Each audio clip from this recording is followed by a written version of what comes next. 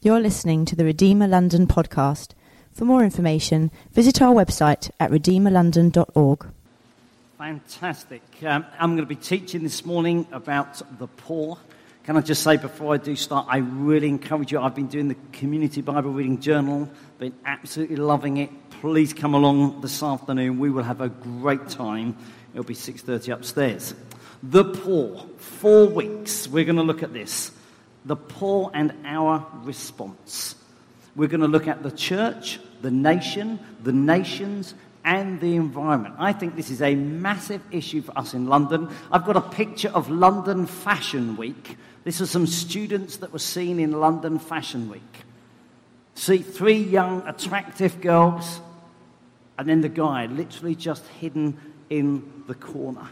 The reality is that there is poverty all around us. They reckon 27% of Londoners are living in poverty after they've paid for housing. They reckon that 50% of London's wealth is held by the top 10% of London's population. They reckon that 58% of Londoners in poverty are in work. So it's called the working poor. 1.3 million in London are in poverty and in work. What are we going to say? What's God going to say to us about this whole topic? I know we don't often do this, but I'd love it if you could take one hand and stick it on your head. I'd love it if you take the other hand and just stick it on your heart. Father, we pray you'd speak to our heads, that we would see clearly and think differently. But God, I pray as well in this series that you would speak to our hearts. I pray that we won't just go through 4 weeks and think, oh, I'd not read that before, that's really interesting. I pray, God, that our hearts will be changed, that we will live differently. We ask this in the precious name of Jesus Christ. Amen. Poverty is a massive national issue. It's an international issue. I'm setting up this whole series. Do you know what Europe spends on ice cream would provide enough water and sanitation for the whole world? What we spend on ice cream. The basic cost of health and nutrition for the entire planet is $13 billion, according to the United Nations. $13 billion. Do you know, globally, we spend $780 billion every year just on the military. That's 60 times what is required for basic health and nutrition for the entire world. Joseph Rowntree Foundation, this was actually started by a Quaker, a Christian guy. They're an independent organisation working to inspire social change through research, policy and practice. Say this: poverty affects millions of people in the UK. Poverty means not being able to heat your home, not that you want to do that today, pay your rent, or buy the essentials for your children. It means waking up every day facing insecurity, uncertainty, and impossible decisions about money. It means facing marginalisation and even discrimination because of your financial circumstances. The constant stress it causes can lead to problems that deprive people of the chance to play a full part in society. Poverty. There are so many different factors to poverty. It could be a lack of resource, you don't have enough money. It could be physical weakness, you are not able to work. It could be isolation, you just feel disconnected. It could be powerlessness. It could be you are vulnerable. It could be cultural. There are certain societies where women are not educated. It could be hopelessness. You've been knocked back so many times, there's no motivation. It's expressed in so many different ways. I believe you can have financial poverty, you can have emotional poverty, you can have mental poverty, you could have relational poverty. Theresa May, our Prime Minister, appointed the world's first loneliness minister this year. It was in April. She said this: For far too many people, loneliness is the sad reality of modern life. Loneliness. Most Londoners, wealth is not our problem. Isolation is. They reckon across the country there's 200,000 retired folk in the UK that have not had a meaningful conversation in the last month. They reckon 85% of disabled people between the age of 16 and 34 say they feel lonely. 9 million British folk declare they are often or always lonely. Mother Teresa, who we think about as working in a slum in India, said loneliness and the feeling of being unwanted is the most terrible poverty. It could be this morning you're sat next to someone who's got some designer clothes on and is struggling with the poverty of loneliness. I've read many books on this. I'm sure they come out. Not that this is the only one I'm preaching in this series, so I'm trying to pack it all in today. Tim Chester has written this book.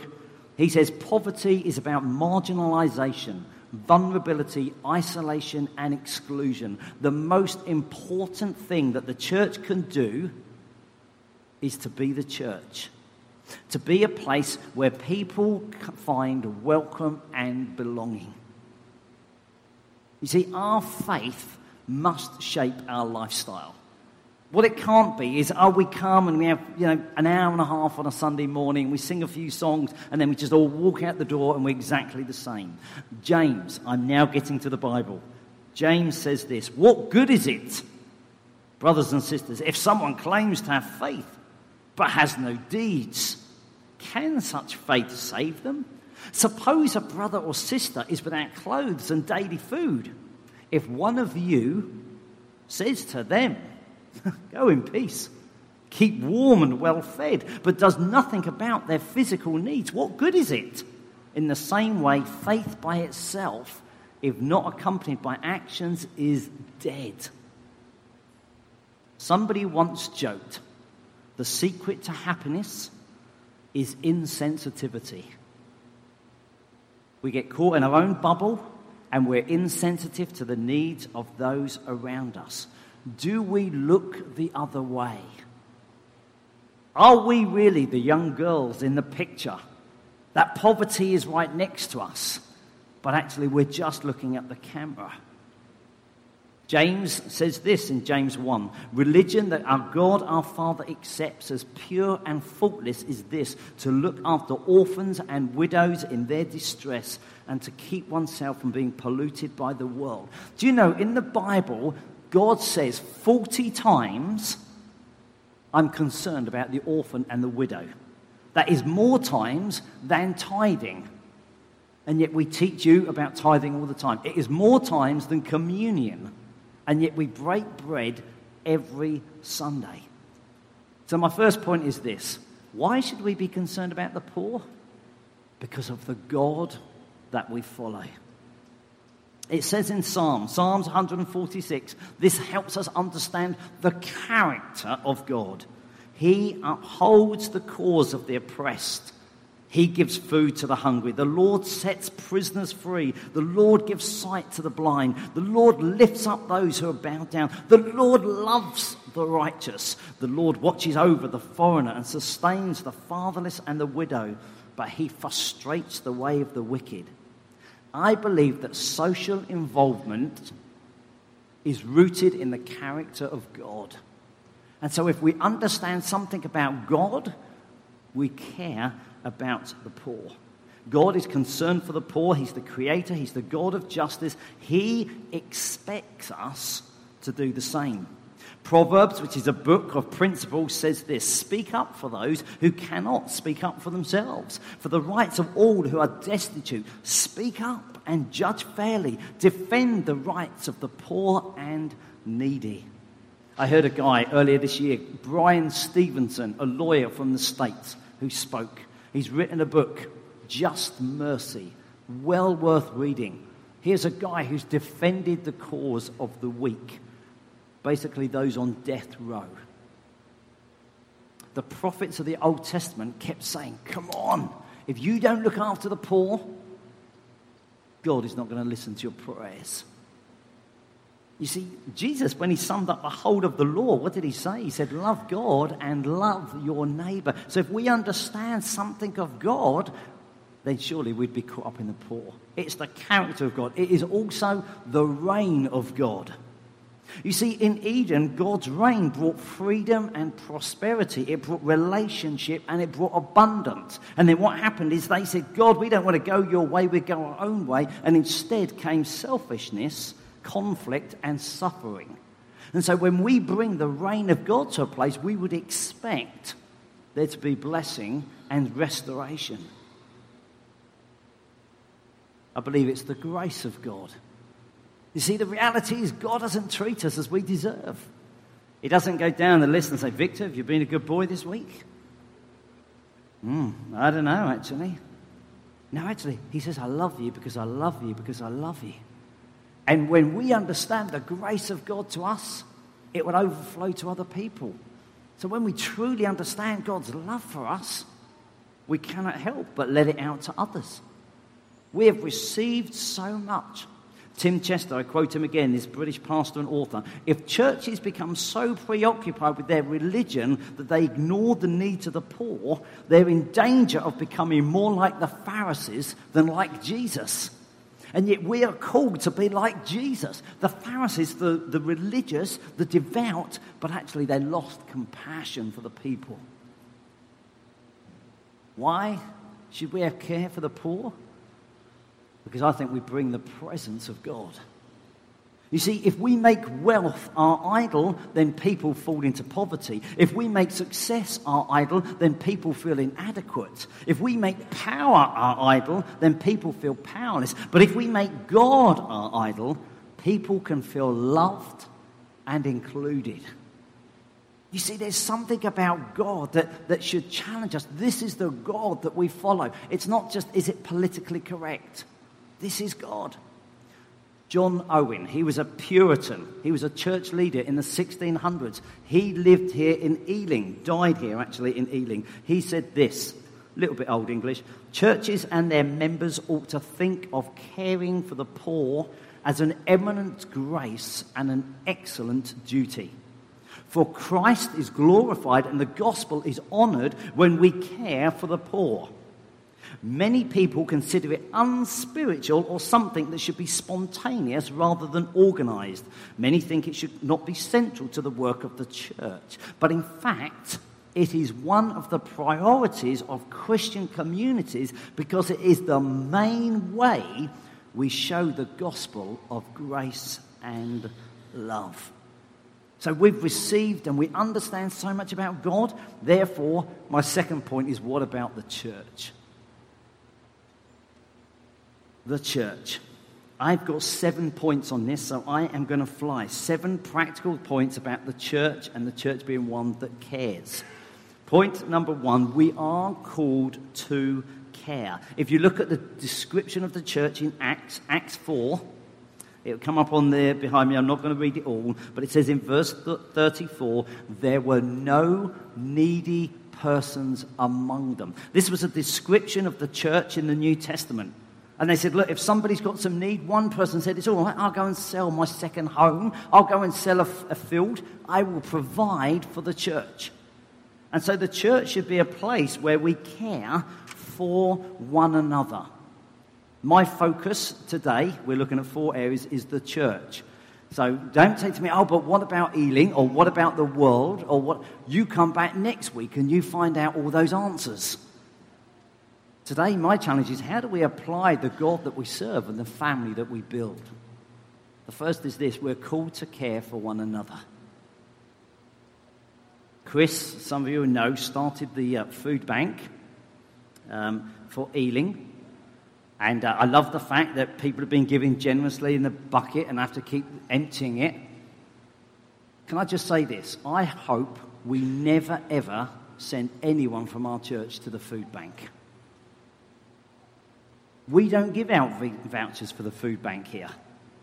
Because if you need food, you don't go to an organisation, you come to the family. You see, the picture of the church is we're the ones that care. And so if you, honestly, you think, God, I need 3 days of food, then I'd love you to turn to somebody and us think, look, we're going to get you 3 days worth of food. Because the church is a place that cares. Tim Keller, the American pastor and theologian, says this: the ministry of the word and deed are distinct but never separate. You cannot say, look, I'm so caught up in this journal, which we're all going to love because we're going to be there this afternoon. We're going to get more and more out of the word. We cannot do that and not be those that care about the poor. It's got to go hand in hand. We see it and we sort it in the family. Point number 2. A great quality is seen in Scripture about those that give to the poor.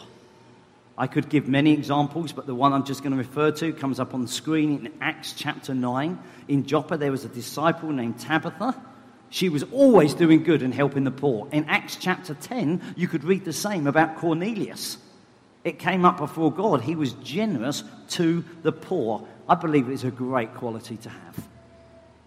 John Wesley, who started the Methodist Church, said this: put yourself in the place of every poor man and deal with them as you would God deal with you. Oh, wow, God, if that was me, I'd ask you to be gracious. Then he says, go and be like that to others. Number 3, we are to aim for a diverse church and make sure that all are welcomed. There is no implicit hidden message. In James, I go back to James because he was very direct on this. He says, my brothers and sisters, suppose in our glorious Lord Jesus Christ, believers in our glorious Lord Jesus Christ must not show favoritism. Suppose a man comes into your meeting wearing a gold ring and fine clothes, and a poor man in filthy old clothes also comes in. If you show special attention to the man wearing fine clothes and say, here's a good seat, but say to the poor man, stand at the back, have you not discriminated amongst yourselves? We are not to judge within the family. I think this is really hard because the reality is God unites us together, but some people have got more money than others. And it's so easy to think, what, that's your 3rd holiday this year, and I've not had one for 5 years. We have to watch our heart. The danger is we live in a society where we now divide the poor into the deserving poor and the undeserving poor. We like to judge and make categories. The danger is we can do that in the church. Point number 4, the church and the poor. Care for the local church and the worldwide church. It says in Romans, for Macedonia and Achaia were pleased to make a contribution for the poor among the Lord's people in Jerusalem. So what it was almost saying was actually, we want to be generous to God's people wherever they are. That is part of us expressing generosity and looking after the poor in the family. So, let's be frank. We could say, oh, well, there's money here. Well, are there other churches where we should be giving some of our money? Number 5. It is a most basic command. There was a difference of opinion between Peter and Paul and in some of the early church, and Paul writes about it in Galatians 2. He says this: all they asked we should do is to remember the poor. I thought it was fascinating, isn't it? It's almost like, actually, we're not totally sure how these things are going to work out. What you must do is remember the poor. Whether you celebrate in this way or whether you keep that kind, remember the poor. And he said, the very thing I was eager to do. And it's almost like he's writing and saying, look, this is not an optional extra. This is that I'll just tack it on once you feel you've got yourselves going. Randy Alcorn, he's an American author. He's written a book, Money, Possessions, and Eternity, says this: caring for the poor and helpless is so basic to the Christian faith that those who don't do it aren't considered true Christians. I'll just let that one hang for a moment. Number 6, all are to be involved. So even this morning, the reality is that in the church, you could be sat here this morning and say, actually, Pete, I feel I am poor here today. And actually, you might think, I don't think this church has cared enough. Well, then, number 6 is for you. Because it doesn't say come with a victim mentality, it comes with a contributor mentality. I would argue that from Mark 12. Jesus, when he watches the offering, he sat down opposite the place where the offerings were being put in and watched the crowd. A poor widow came and put in 2 very small copper coins, worth only a few cents. Jesus called his disciples and said, I tell you, this woman has put in more than everything else. What did he say? He said, she's got something to contribute. He didn't say, look, she's so poor, she shouldn't be doing that. So whatever you've got, you have got something to contribute. Let's not sit back and think somebody else needs to solve the poor in our church. My last point about the church.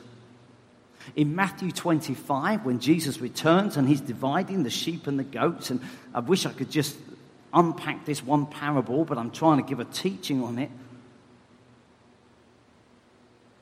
The sheep are welcome to Jesus, the goats not. The thing that I find really interesting, and so often we forget, is that we think it's about what they've done. Because we make Christianity about what we've done. But actually, it's what they hadn't done they were judged on. And so sometimes our danger, even with the poor, is that we could come and think, oh, you know what? I have put something in the food bank. I have invited somebody around for lunch. Whereas actually Jesus came and said, but you haven't done something I asked you to do. Tertullian, he was one of the early church fathers from Tunisia. He died in AD 240. He says this: it is our care of the helpless, our practice of loving kindness that brands us in the eyes of many of our opponents. Only look, they say, see how they love one another. So I've tried to say this is what poverty is. I've tried to say this is who our God is. And I've tried to say, look, this is what the church should be like. How do I make it as practical as I possibly can? I thought of the word act. Act. So my first practical thing to us is, what is our attitude when it comes to the poor? Contentment is found not in getting more, but in wanting less. Contentment is found not in getting more, but wanting less. So often we are not in a place to give to the poor because we're not content, because we're always following the advertiser's dream that if I just got that, I'd be happy. And so maybe our attitude needs to be, God, I'm so content with what you've already given me. Our attitude is genuinely, how can we be really, really thankful? I was listening to a testimony.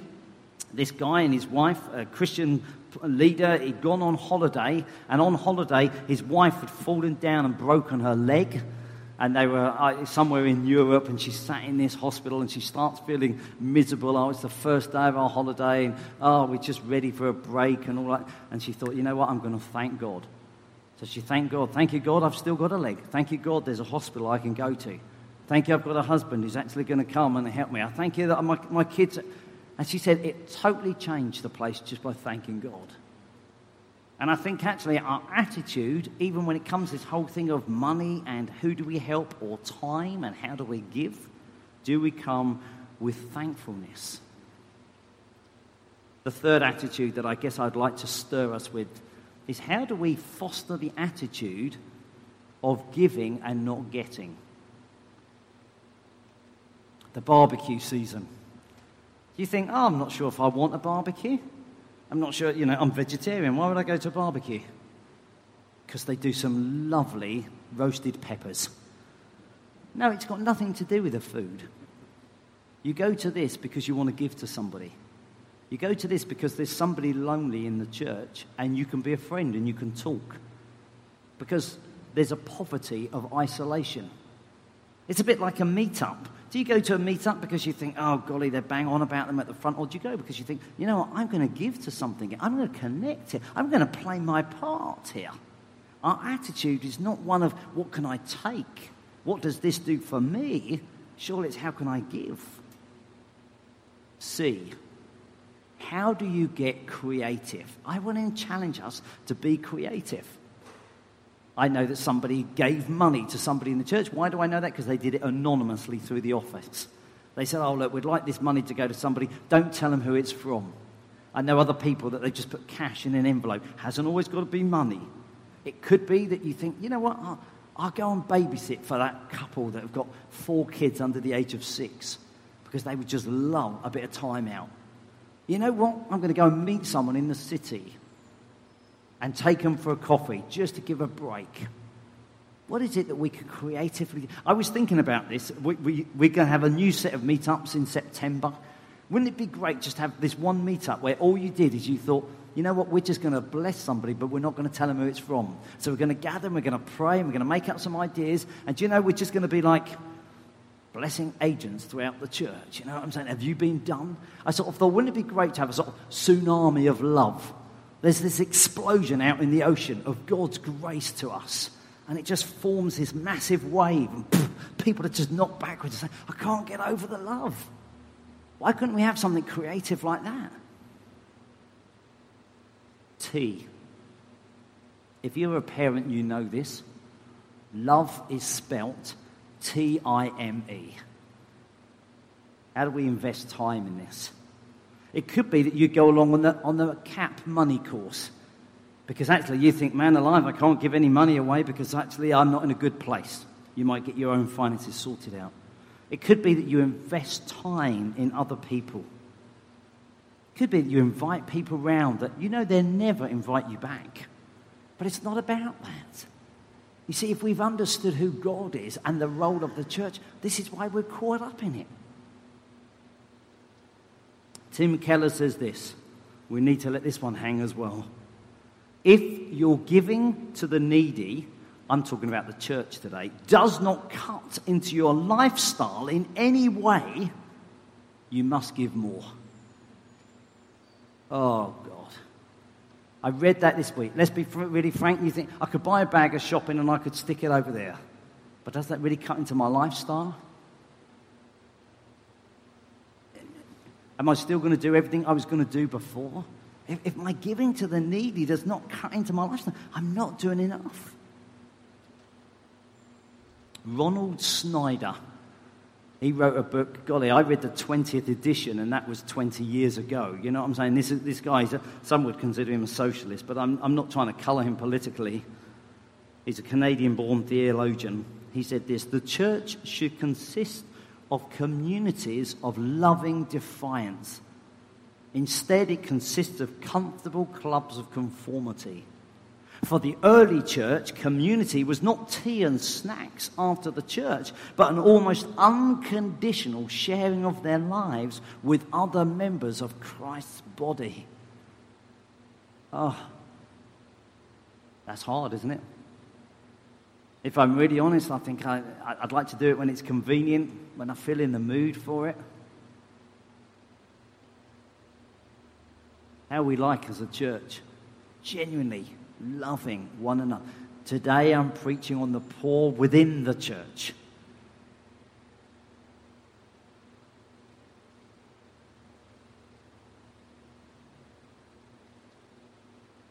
I always feel challenged myself. Please, I'm not trying to be harsh with anyone else. I'm just trying to say, come on, how do we raise our game for him? We've been singing, you're worthy of it all. You know, watch my heart. I want to give it to you. I want to surrender to you because of what you've done for me.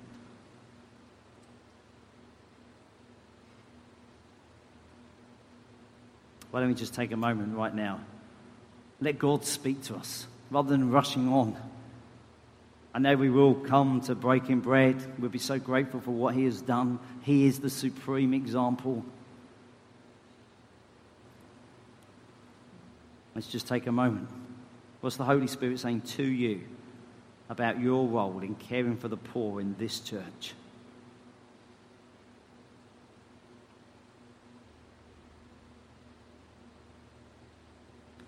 Father, we want to thank you that you don't condemn. We want to thank you there is no condemnation in Christ Jesus, but you do convict. You don't leave us as we are. You want us to grow. I do pray that we'll have the courage to act upon this word. I pray we'll have good attitudes. I pray we'll be creative. I pray we'll be intentional with our time when it comes to caring for the body. Father, we thank you this agenda is on your heart. Lord, this whole series that we know we're going to be looking at, not just the church, but we're going to be looking at the nation. How do we get involved with poverty across our nation? We're going to look at the nations. God, what is our role? What is our responsibility for the poor of the world. God, we're going to be looking at our world. What's our responsibility there? God, we do ask that you'd give us courage to take this message from our head to our hearts, that our lives will be changed for you. In Jesus' name, amen.